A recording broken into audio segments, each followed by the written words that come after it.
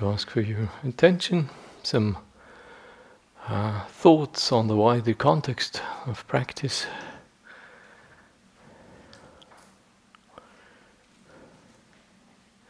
I'd like to revisit the theme of the famous teaching on quote unquote the Four Noble Truths.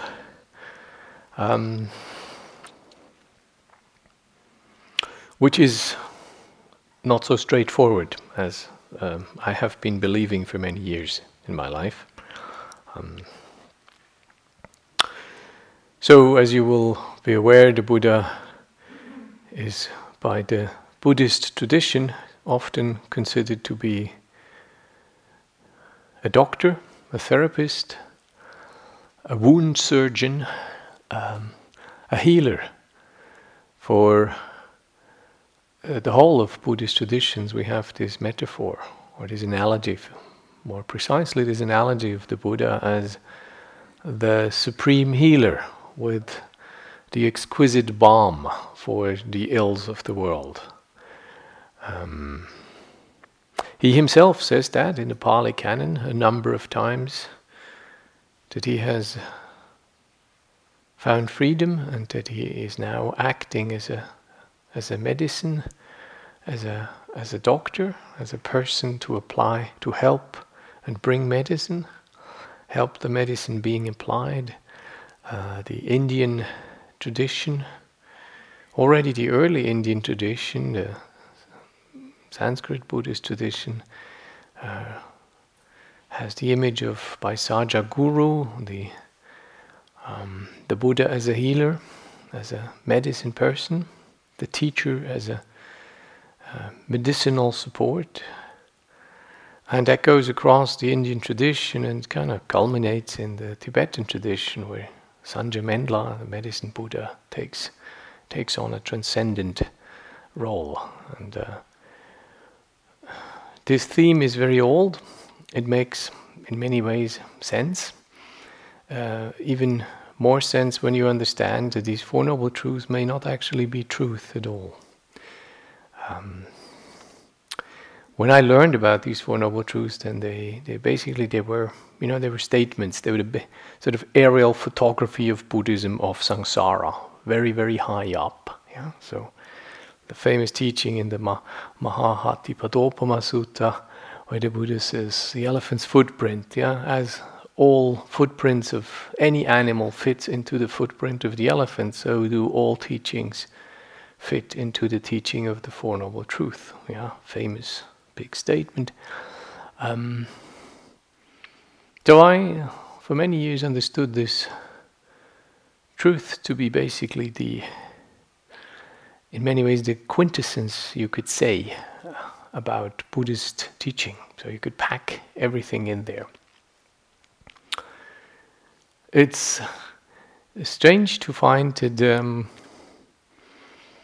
the term satcha and the term truth may not actually mean quite the same thing. It is surprising to hear from Indologists that the term satcha may not actually have been there in the first place. So then we would have the four.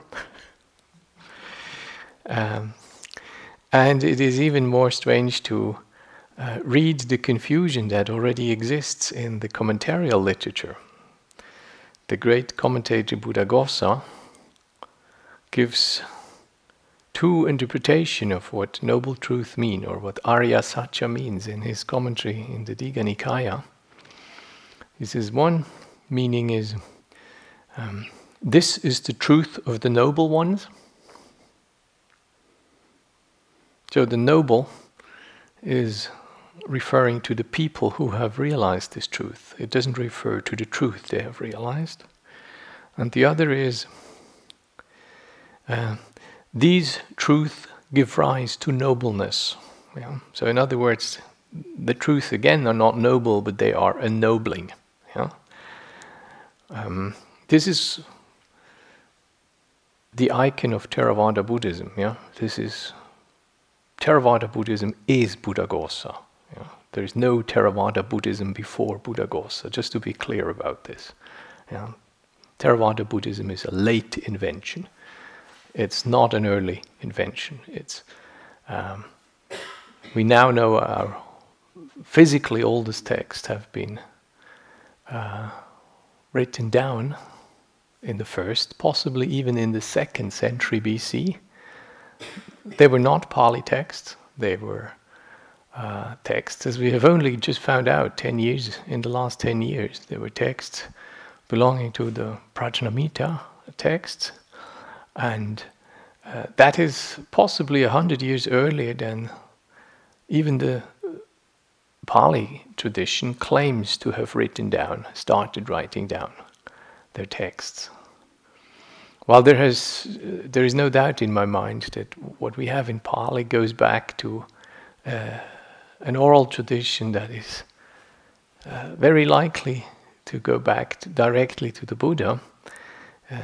Physical evidence of the Pali we only have in the edicts of Ashoka, rock edicts and pillar edicts, and then there's a huge gap, and then we have a few gold leaves from about the 3rd century in Burma, and then there is another huge gap, and then we have a few leaves of monastic discipline somewhere in a Nepali library from the 8th century. So our physical evidence of Pali text is actually pretty scant.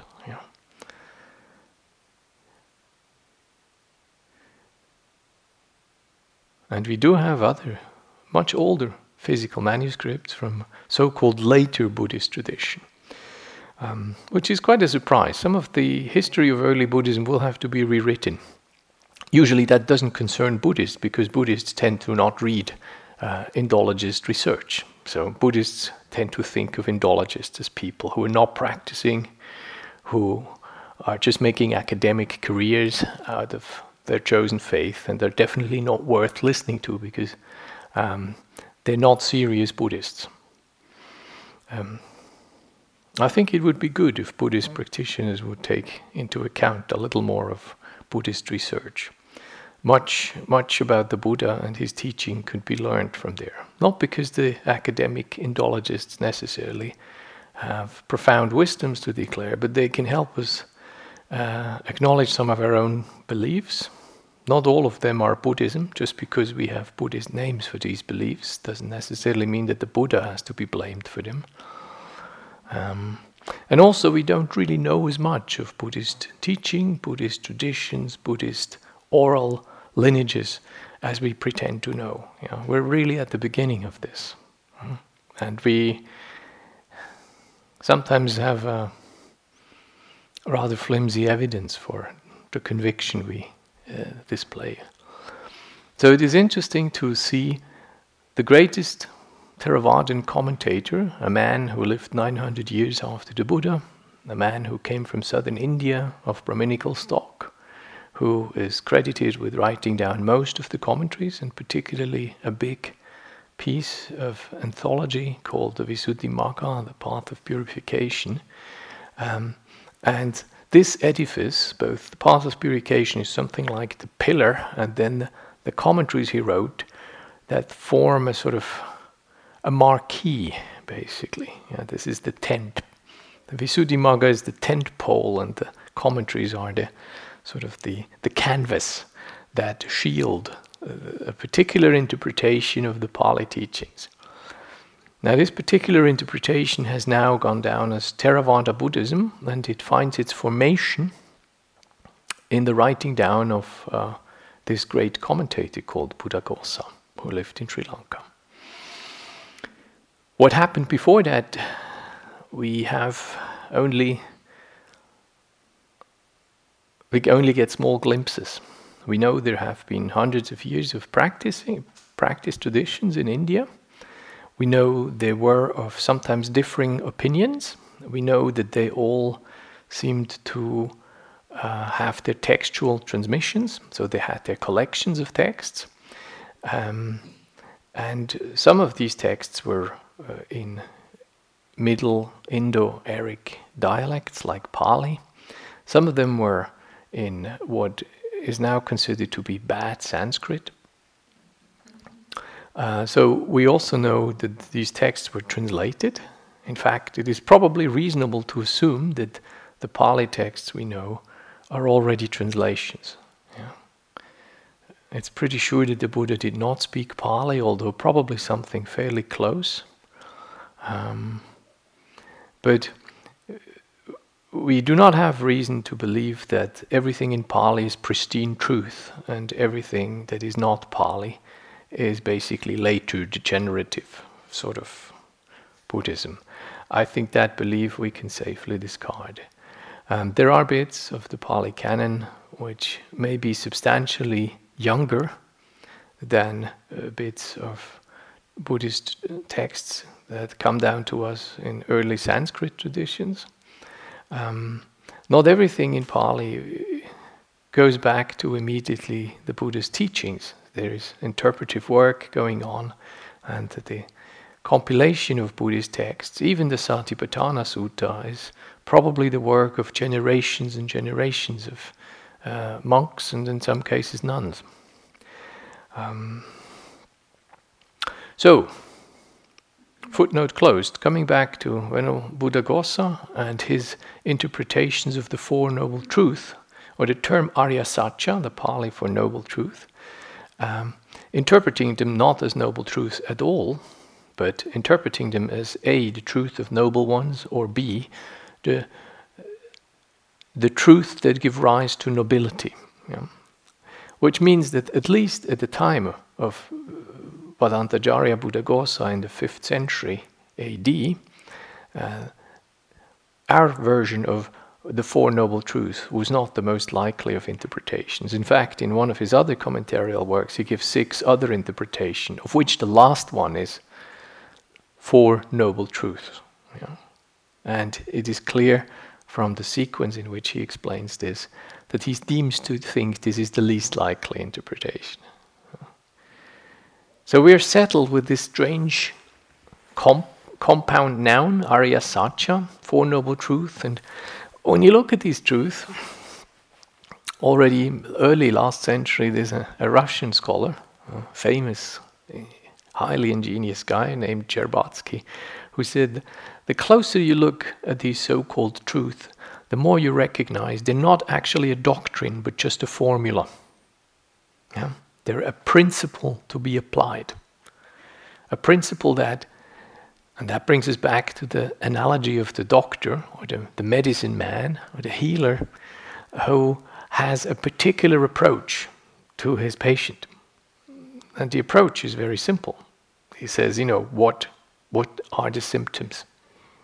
So the first of the truth, you can say, is basically the approach of identifying a symptom. Yeah.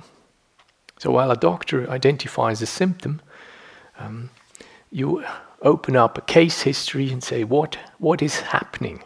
When has the pain begun? And in a way you can understand that first noble truth to be clearly equivalent of that approach. Does it hurt? Does it hurt? Is there pain? Is there dissatisfaction in your life? And right here you have to decide whether you understand something of the Buddha's teaching on dukkha. If you think this is not really happening to you, the Buddha has not really much to offer to you. If for some reason you think that you're exempt from dukkha, that this doesn't take place in your life, then that was it. Buddhism is basically out of the window because you don't suffer. It's like, you don't go to the doctor.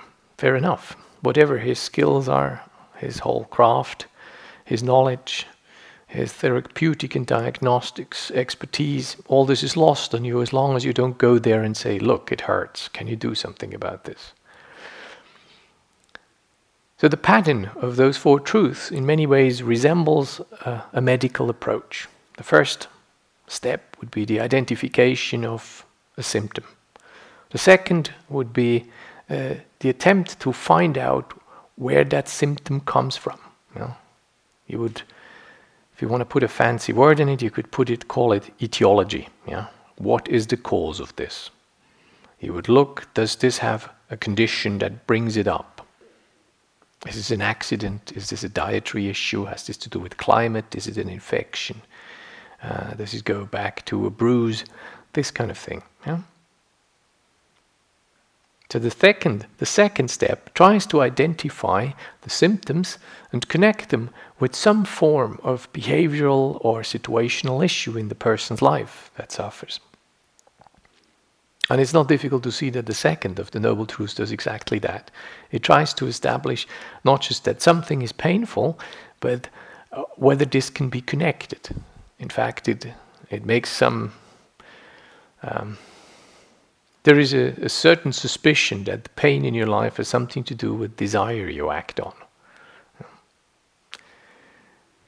I've only ever thought that this is a shortcut, that tanha, as the second Noble Truth, is a shortcut for tanha upadana, for desire and grasping.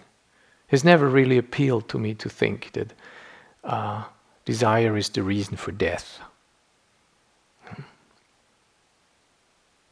Buddha didn't have any desire and still died. Has never been terribly plausible to me. And taking on this whole project of rebirth as an explanation of conditionality between suffering and desire seemed a little far-fetched. Most of Buddhist teaching does not resort to having a big theory of rebirth, which meant something rather different in Indian context than it tends to mean to us. And most of Buddhist teaching is fairly easy verifiable.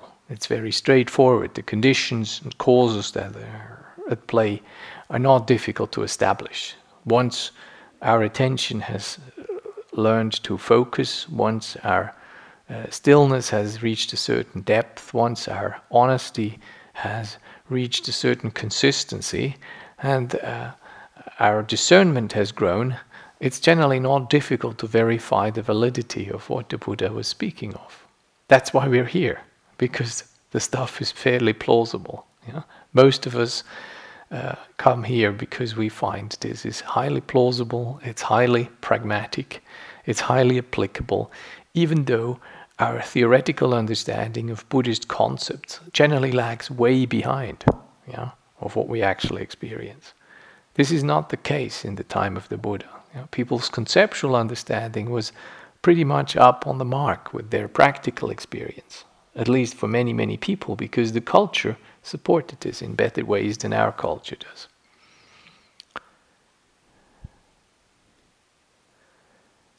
So I believe tanha as the cause for suffering to be shorthand for tanha and upadana, for desire and grasping. Because it's the grasping which really causes the pain. It's the grasping that creates identification. It's the grasping which reifies experience, reifies a self-construct, reifies you, reifies my world. It is this act is called desire alone doesn't do this. I need to act on this desire. I need to believe this desire. I need to follow through on this desire. I need to be not just having the impulse. I need to actually go about it bloody-mindedly. Then things really start happening. The third of the steps, again, is a medical step. It says, look, can something be done about this condition? Is there a prognosis? So the first one is a symptomatology, second one is a diagnosis, the third one would be the prognosis. Can something be done about this suffering thing? Some things can be cured, something can't. Can't cure a common cold still nowadays. You can just wait till it goes over. Nobody has ever managed to cure a common cold. You either die of it or you tend to survive it these days, and maybe somebody gives you a few aspirin and attenuating a few side effects, basically. But nobody can cure even a simple thing as a common cold. So some things you just have to wait until it gets better. Some things, it doesn't get better when you wait. Something needs treatment. And some things, despite treatment, doesn't take a good end. So the prognosis is a big issue. It says, is there a way out of this? If you apply that to the teaching of the Four Truths, the news is good. The news is such that yes, there is a way out, and it is the realization of cessation is possible. It's possible that things can take hold, that things can cease, and with that cessation, suffering falls away. Suffering is arrested in a way.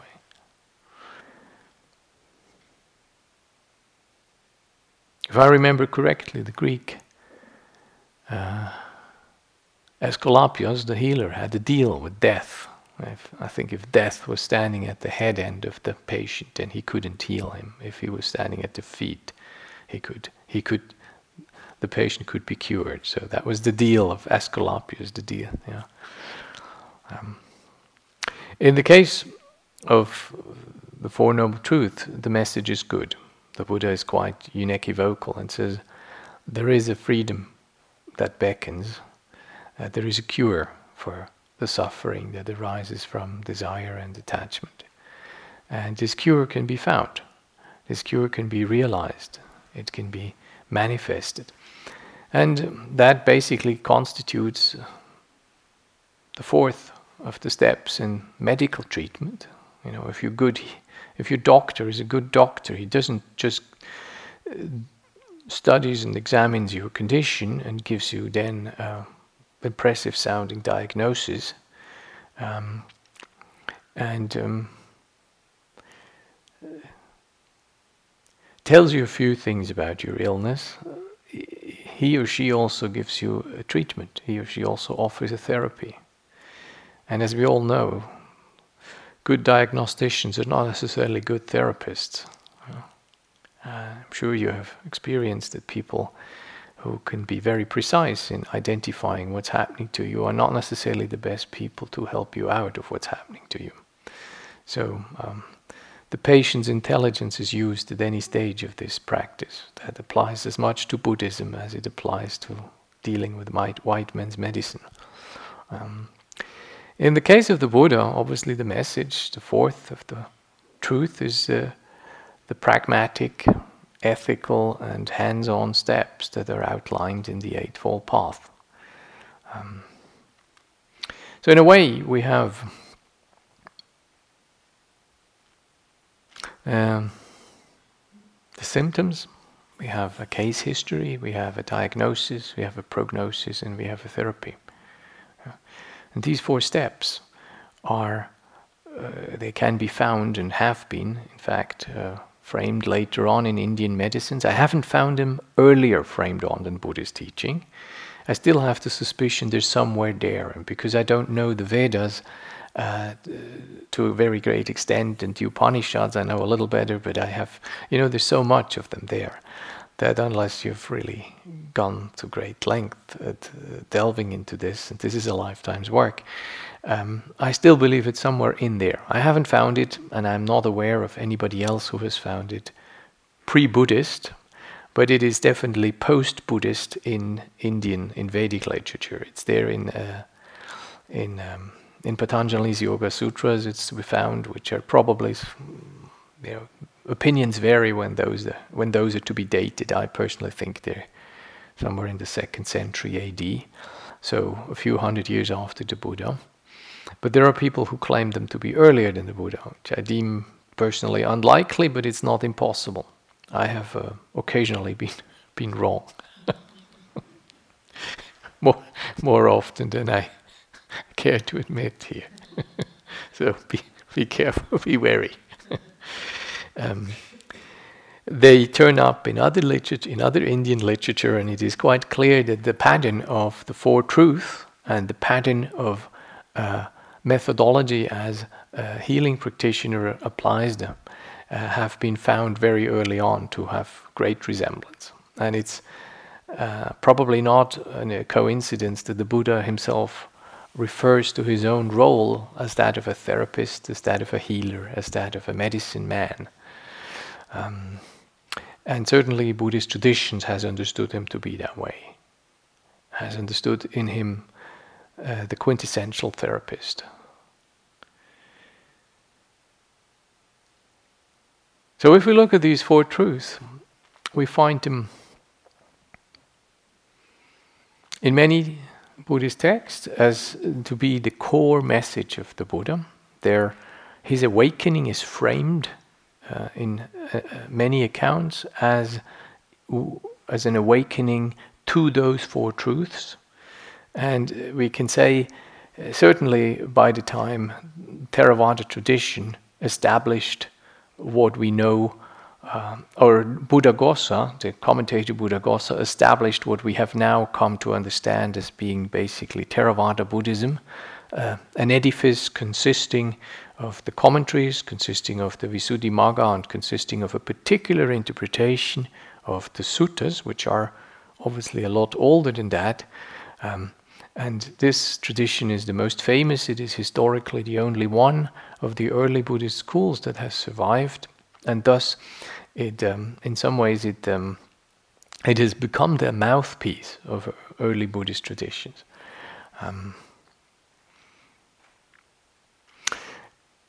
By the time this tradition has basically found its formative statements as an interpretation of the suttas, we can say that the four noble truths have become the pinnacle of Buddhist teaching, and all Buddhist awakening is framed within those four noble truths. It is interesting to find that there are teachings where the Buddha speaks of his awakening where he doesn't actually mention those four truths. Yeah? So there is probably leeway that the Buddha has framed his awakening experience in other terms than just those four noble truths. We also find, interestingly enough, the pattern of those four truths not applied to dukkha, but applied, say, to ahara, to food. Yeah? And if you remember, a few days ago I spoke of these four different questions. The question of, does it arise? Does it go home? What is its gratification? What is its disadvantage? Yeah? This pattern has a certain resemblance to those four truths. And it's quite possible that those four truths were initially not at all truth, but they were simply things to be done. Those four truths were four steps to be taken. They were approaches. They were strategies to meet particular patterns in our experience. And you know what gives me most conviction that this is the most likely interpretation of those four truths? It is going back to the very old suttas, and we find the Dhammacakkappavattana Sutta, the sermon of the setting in motion the wheel of the law. That sermon occurs twice, once in the Vinaya, in the monastic discipline, and once in a little tucked away in the connected discourses. The discourse is almost identical, but in one instance we are told that it went on for several days, because while the Buddha was sitting there with his first 5 disciples, we are told that 2 of them would go to the village for alms and would get food for the other 3 as well. So we know that this has obviously been a span that was long enough that these people went to the village several times to get food. Yeah? And because the Buddha was explaining away, at least to 3 of them, while 2 others went to get food, we know that this duration of the discourse was a lot longer than what the text we have. The text is a reasonably short text. It's most famous. I trust you have all read it. I hope you have recited it or listened to it. It contains the truth, the Eightfold Path, the 5 khandhas, the 2 extremes, the middle way, a definition of suffering. The notion of grasping is referred to in there. And it ends with the awakening, or technically the stream entry of Kondanya, Anya Kondanya. It's the basic, it's what very soon now, in the full moon of Asala, which is generally in July, the Buddhist tradition celebrates as having the first sermon having been given 3 months after the Buddha's awakening, after he has been basking in his own happiness for several weeks, and then he walked from Bodh Gaya over to Benares, 250 kilometers, or a suburb of Benares, Sarnath, and that's where he met his old 5 disciples who turned away from him after the Sujata incident. when he's taken milk rice again after fasting, and they found that uninspiring and turned away from him and left him on his own. So 3 months after his awakening experience, and after a few incidents on the road, there's a first incident where he met two merchants, and I think they gave him some food, and he spent some time with them, but they didn't ask him any questions, so he didn't teach anything. That was one incident. The guys made some merit there, but missed the great moment. And then there's this other encounter, which is not a pedagogical success story. A wanderer who comes up to the Buddha and says something praising, saying, "Yeah, you look good. Your features are clear. You have a radiance. Tell me who you are. Tell me, what do you teach?" And the Buddha kind of lets rip and says, "I'm a perfectly awakened Anuttara Sambuddha. I have no teachers. I proclaim the Dharma." And this was a little much for our friend.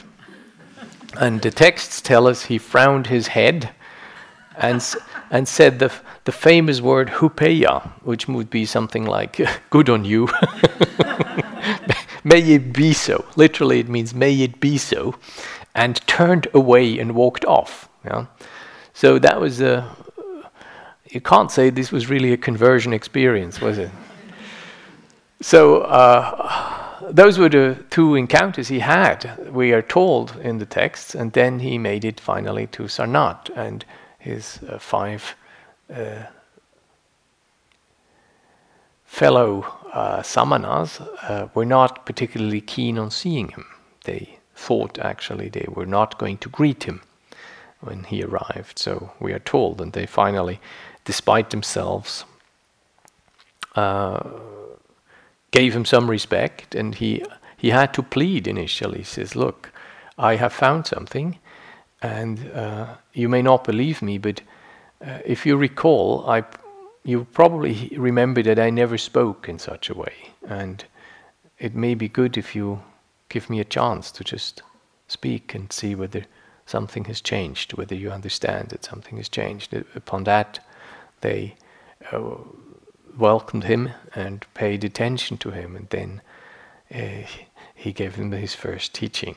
And this, so we are told, is the Dhammacakkappavattana Sutta. So the teaching on the setting in motion, the wheel of the law.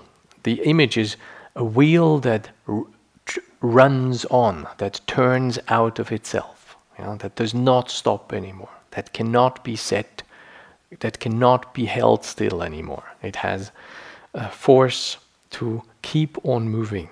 It has become unstoppable. That's the idea of the wheel of the law. And as you know, this has become one of the great icons from very, very early Indian architecture and iconography.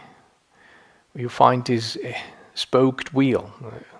In later days, it always has 8 spokes for the 8 limbs of the path. But in fact, if you look at some of the old wheels, some of them have 15 spokes. It's not at all matching the 8-spoke wheel as we know it now.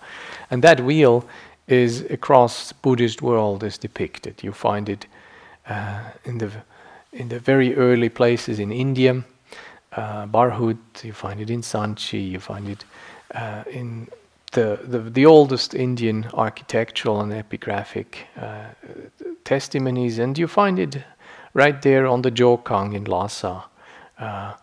It's the emblem of the wheel, flanked usually by the 2 deer. The deer that stand for the deer park in Isipatana in Benares. Migadaya, the place, Miga is the deer, the place where the deers are. And the deer has become the symbol for listening. So you have the wheel of the law flanked by 2 deers, generally with beautiful ears. So at that moment the Buddha gives this teaching, and he outlines these 4 truths in a peculiar way. He refers to these 4 truths, and he says these 4 truths have 12 aspects. And I have not proclaimed my awakening until I have understood all 12 aspects of these four truths. And in these 12 aspects, he outlines for every of the truths, he outlines 3 stages. The first stage is generally, there is this. Yeah? Ati dukkhanti, there is this suffering. Yeah? It's happening. Yeah? The statement is just, this is happening. And then the second stage, this is the crucial one, this understanding of this is happening is connected with a verb, a clear appeal. In the case of the first truth, the verb that we are appealed to be applying is understanding, pariññaya. Yeah, this truth of suffering is to be understood. This suffering is something to be understood. And then the third stage of that teaching is the realization statement. It is understood. Suffering is understood. From a position of awakening, suffering as an arahant, you can say suffering is understood. So he outlines his own process. He acknowledged the existential dimension, there is suffering. He acknowledged an understanding that something needed to be done with this suffering, namely, he needed to understand this, and he acknowledges that this understanding has taken place in his particular case. I suspect in our particular case there is a little bit of work left, but that makes it particularly important that we look at this second term, the word pariññaya, to be understood, something I need to stand under. So suffering is not to be believed. Believing in suffering does make you in no way free from suffering. Believing in the Four Noble Truths seems to be a highly ineffective way of going about suffering. You're in no, if you have a knee pain and you believe in your knee pain, this is in no way liberative in my case. I don't know what your knee pains are doing, but my knee pains are highly unimpressed when I believe in them. It does not help me, it does neither give me comfort, nor does it give me any tools, nor does it make it go away.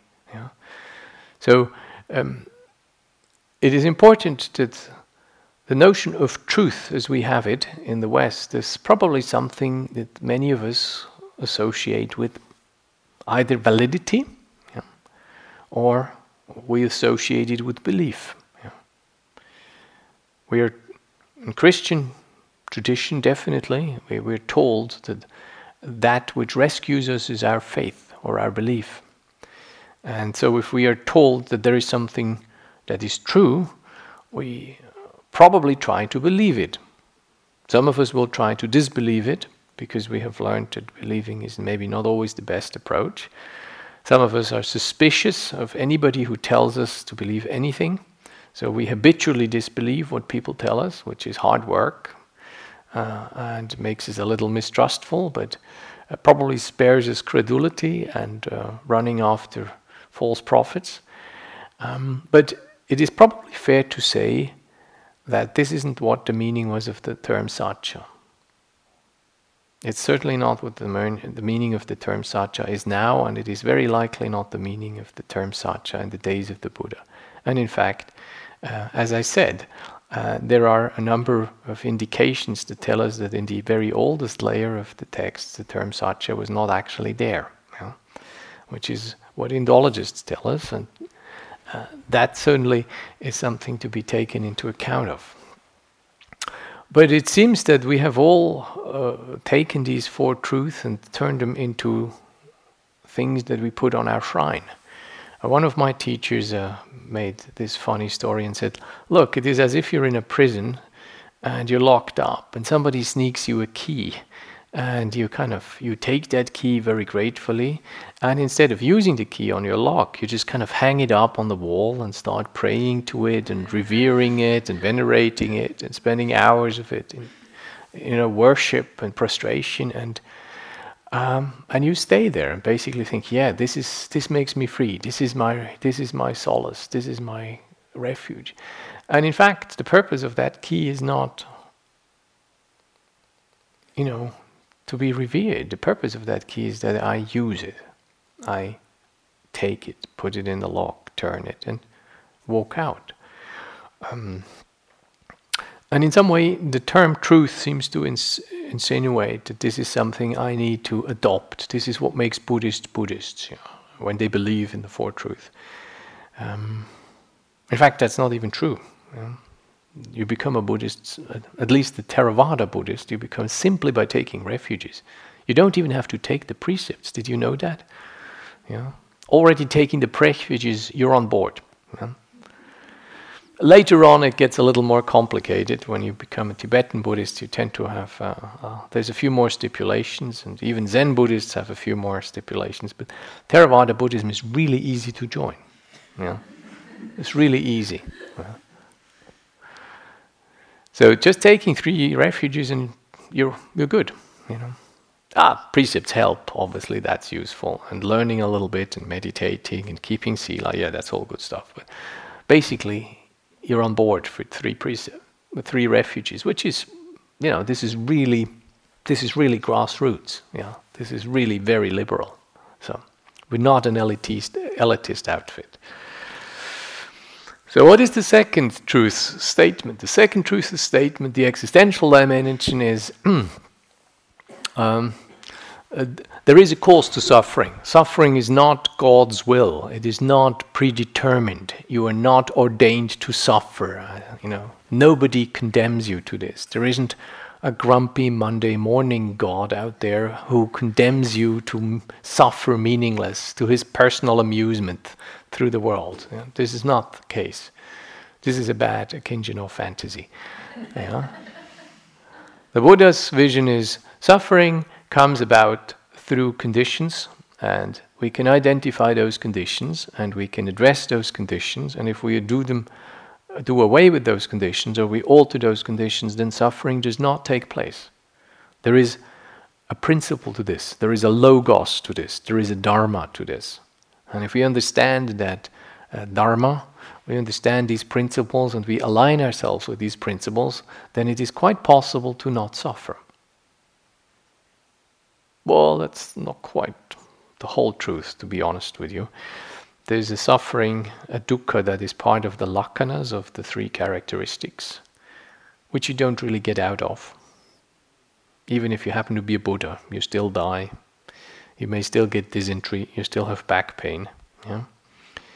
But there's another type of suffering that is part of the Four Truths, and the suffering that has to do with dependent arising. And that type of suffering you can give up. That suffering goes away. So it is possible that you have a back pain and you think this is not a problem anymore. You think you don't deserve a life without back pain. And then you still have the back pain, but you don't feel this is an injustice, or you don't feel somebody else should get it, or you don't feel somebody's to blame for this. So the second message, the second tier of the message is that cause that is at the source of the arising of suffering has to be given up. The word for this is pahataba, to be given up. It implies it can be given up and it should be given up. So the message here is give up. The first message is understand. The second message is give up. The third of the truths states it is possible for this cause to be given up. Technically, this is an inference by analogy. Since all things that I can count on having experience of seem to manifest cessation, in other words, they go home, they tend to dissolution, or they stop, or they disappear, they taper off, some of them break off, some of them just gently and gracefully fade. Since I can manifest, everything that manifests demonstrates the pattern of cessation, the pattern of disappearance, the pattern of going home, also suffering manifests that, and the causes for that suffering.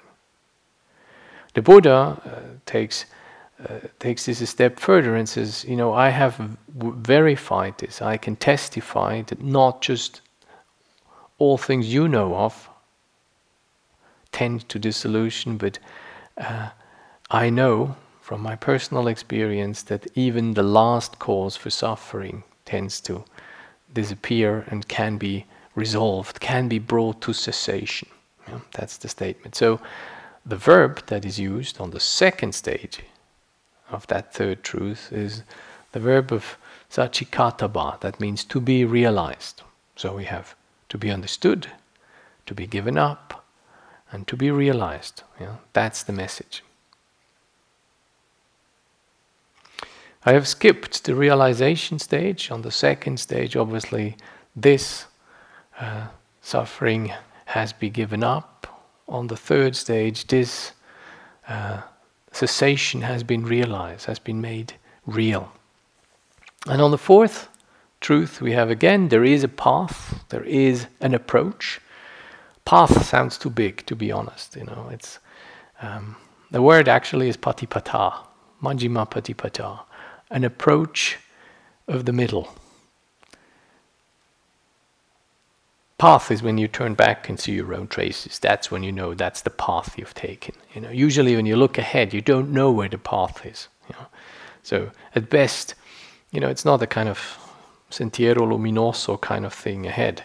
It's a path that is to be found yet. So the Buddha speaks of a middle approach. He speaks of a middle teaching, as I said the other night, in the Kacchanagotta Sutta, and he speaks of a middle approach. A path makes it sound too glorious. But that middle approach is outlined in a variety of ways, in ethics, in practice, contemplation, training of volitional impulses, training in livelihood, training in meditation. And that path, this is the second stage of the fourth truth. It says this path is to be developed, bhavetaba. It has to be cultivated. It has to be brought into being. That's maybe the most beautiful of the translations. And then, once you're completely free and awakened, you can say this path has been developed, and that's the realization statement. So you have these three questions. They're generally called Sacca, Kicca, and Pativeda. So Kicca, the second stage, is the really interesting one that speaks of the duty. What is to be done. There's an English monk called Yanavira who I found very inspiring for a while. He has lived became a monk in the 50s in Sri Lanka together with his friend. They both were in the military and have badly recovered from that experience, Second World War, and decided to, instead of going back to their very privileged lives, they were both very bright and quite well off, or had good material circumstances, and they instead became Buddhist monks. And one became really famous, an excellent translator, master, craftsman, died young and left in 10 years an opus which is something to be really to be emulated. It's really impressive what this man did in those few years that he had left. And the other one, who is a lot less famous, who wrote and was a great stimulation for his more famous friend, and he too died under tragic circumstances in the middle 60s, in the middle 1965, and posthumously his notes and notebooks came out, and he corresponded with one of his supporters, a judge, a Sri Lankan judge, English-educated Sri Lankan judge, and he explained to him the Four Noble Truths in terms of Alice. Alice meeting the bottle. And remember Alice, the bottle what it says on the bottle is not what the bottle contains, yeah, but it says what he should do with the bottle, with the content of the bottle. So the bottle actually says, the label on the bottle says, "Drink me." Yeah. So our monk explained to his interlocutor that basically he should treat those Four Noble Truths not as truth, very much in the vein of what I just tried to explain to you. But he should consider this four truths in the way Alice considered the bottle in front of her. So the first truth, basically it says, "Understand me." The second truth, the bottle says, "Give me up." The third truth, the bottle says, "Realize, put me into practice." And the fourth truth says, "Develop me."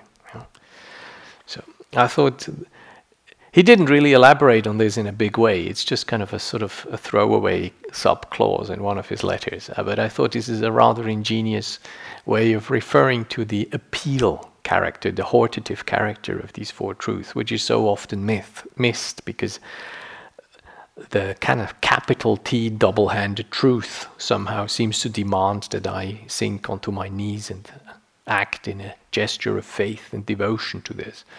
But in fact, this is unlikely to have been the intention of the Buddha and his teaching. I have a feeling these truths do not actually contain much doctrine. They contain a suggestion of how to approach differing patterns. One pattern that is most dominant is called suffering, and this particular pattern is most effectively addressed with these 4 steps. Where does it arise? Can I trace it to a cause? Can it be given up? How do I do this precisely? Having understood what I have understood, how do I have to live? And I believe that is the powerful message of those truths, and we probably still talk about them because in many ways they're not something we need to metabolize. They're something we need to do. Yeah? This is not something we need to subscribe to or write into our diaries and keep in mind and rehearse and believe. It's something we need to do. We need to examine. We need to reconcile with its existence and stop turning away from. Stop pretending to be thicker than we are. Yeah? Stop pretending to not know when we actually do know. Not see when we actually do see. Not feel when we actually do feel. And then to investigate, to examine. When did it start? What does it go back to? What did I really want when I got myself loaded with this one? And asking questions. Can this be let go of? Do I want to let go of this? Sometimes when you ask this question, it says, no, I don't. Sorry. Don't give me Buddhism. I don't let go of this one. It's too scary, or it's too precious, or I still don't believe it. And then we know that. We know that much. There's something in me that does not want to let go. That is doggedly insistent that I'm going to hang on to this one. Fair enough. This will probably going to hurt at some point, but it's better you know that you don't let go, and you know that you have made this decision. You know that you have asked this question and you've come to the conclusion, no, I'm not letting go of this one. And when you pay the price for it, then you don't have to blame anybody else. You know, it was you who made this decision. Any conscious decision is more easily... we live with the consequences of conscious decisions more easily than we live with the consequences of decisions we feel we haven't really made. Yeah, we feel a lot more easily victimized by things we feel we haven't had a say in it. It's a lot easier to acknowledge your own blunders or your own collusion or your own just private little idiocies when you feel you have actually had a say in the matter. Even though you may regret it, it's a lot easier to own up for the price you pay when you have had a choice in this. You may say, okay, that's as good as I could understand it then. I was fooled, I was blind, I was simply uninformed, I was blue-eyed, but fair enough. I know how it came about. I don't have to blame anybody else. I don't have to raise my fist into the sky and, curse my gods. I know, I didn't let go. You're better off with this. It's going to hurt, but still we're better off with a conscious choice of not letting go than pretending we never had a choice. And the last one, obviously, is how am I to live if what I know really matters? How can I translate my understanding, my sensitivity, my insights, my values? How can I translate that into actually lived behavior? How can I walk my talk? Yeah. How can I do justice in my outer being to what the inner being feels and knows? These are the big questions, isn't it? And suddenly these four truths become truly ennobling, as my friend John likes to call them. He calls them the four ennobling truths, and probably this is the most useful translation, currently my favorite one. So think of those teachings, precious teachings, powerful teachings, transformative teachings. Do not think of them too lightheartedly as clarified, crystalline, and outlined truths. Yeah, they are appeals to you to take them up. They are appeals to you to practice. They're labels on the bottle, and that bottle is to be drunk. Yeah. And powerful things happen if you drink the bottle. Remember, Alice just shriveled and down the rabbit hole, huh? So sometimes unforeseen things happen. It's no guarantee that you'll be going from glory to glory. Yeah. So gird your loins and be ready for a ride. But the medicine is there. The medicine man has left us his traces, and if we have the faith to take up his medicine, the vision is grand. The vision is freedom. The vision is awakening. The vision is contentment and completeness, which, in view of some of our options, seems a rather promising vision to me. So, enough for me tonight.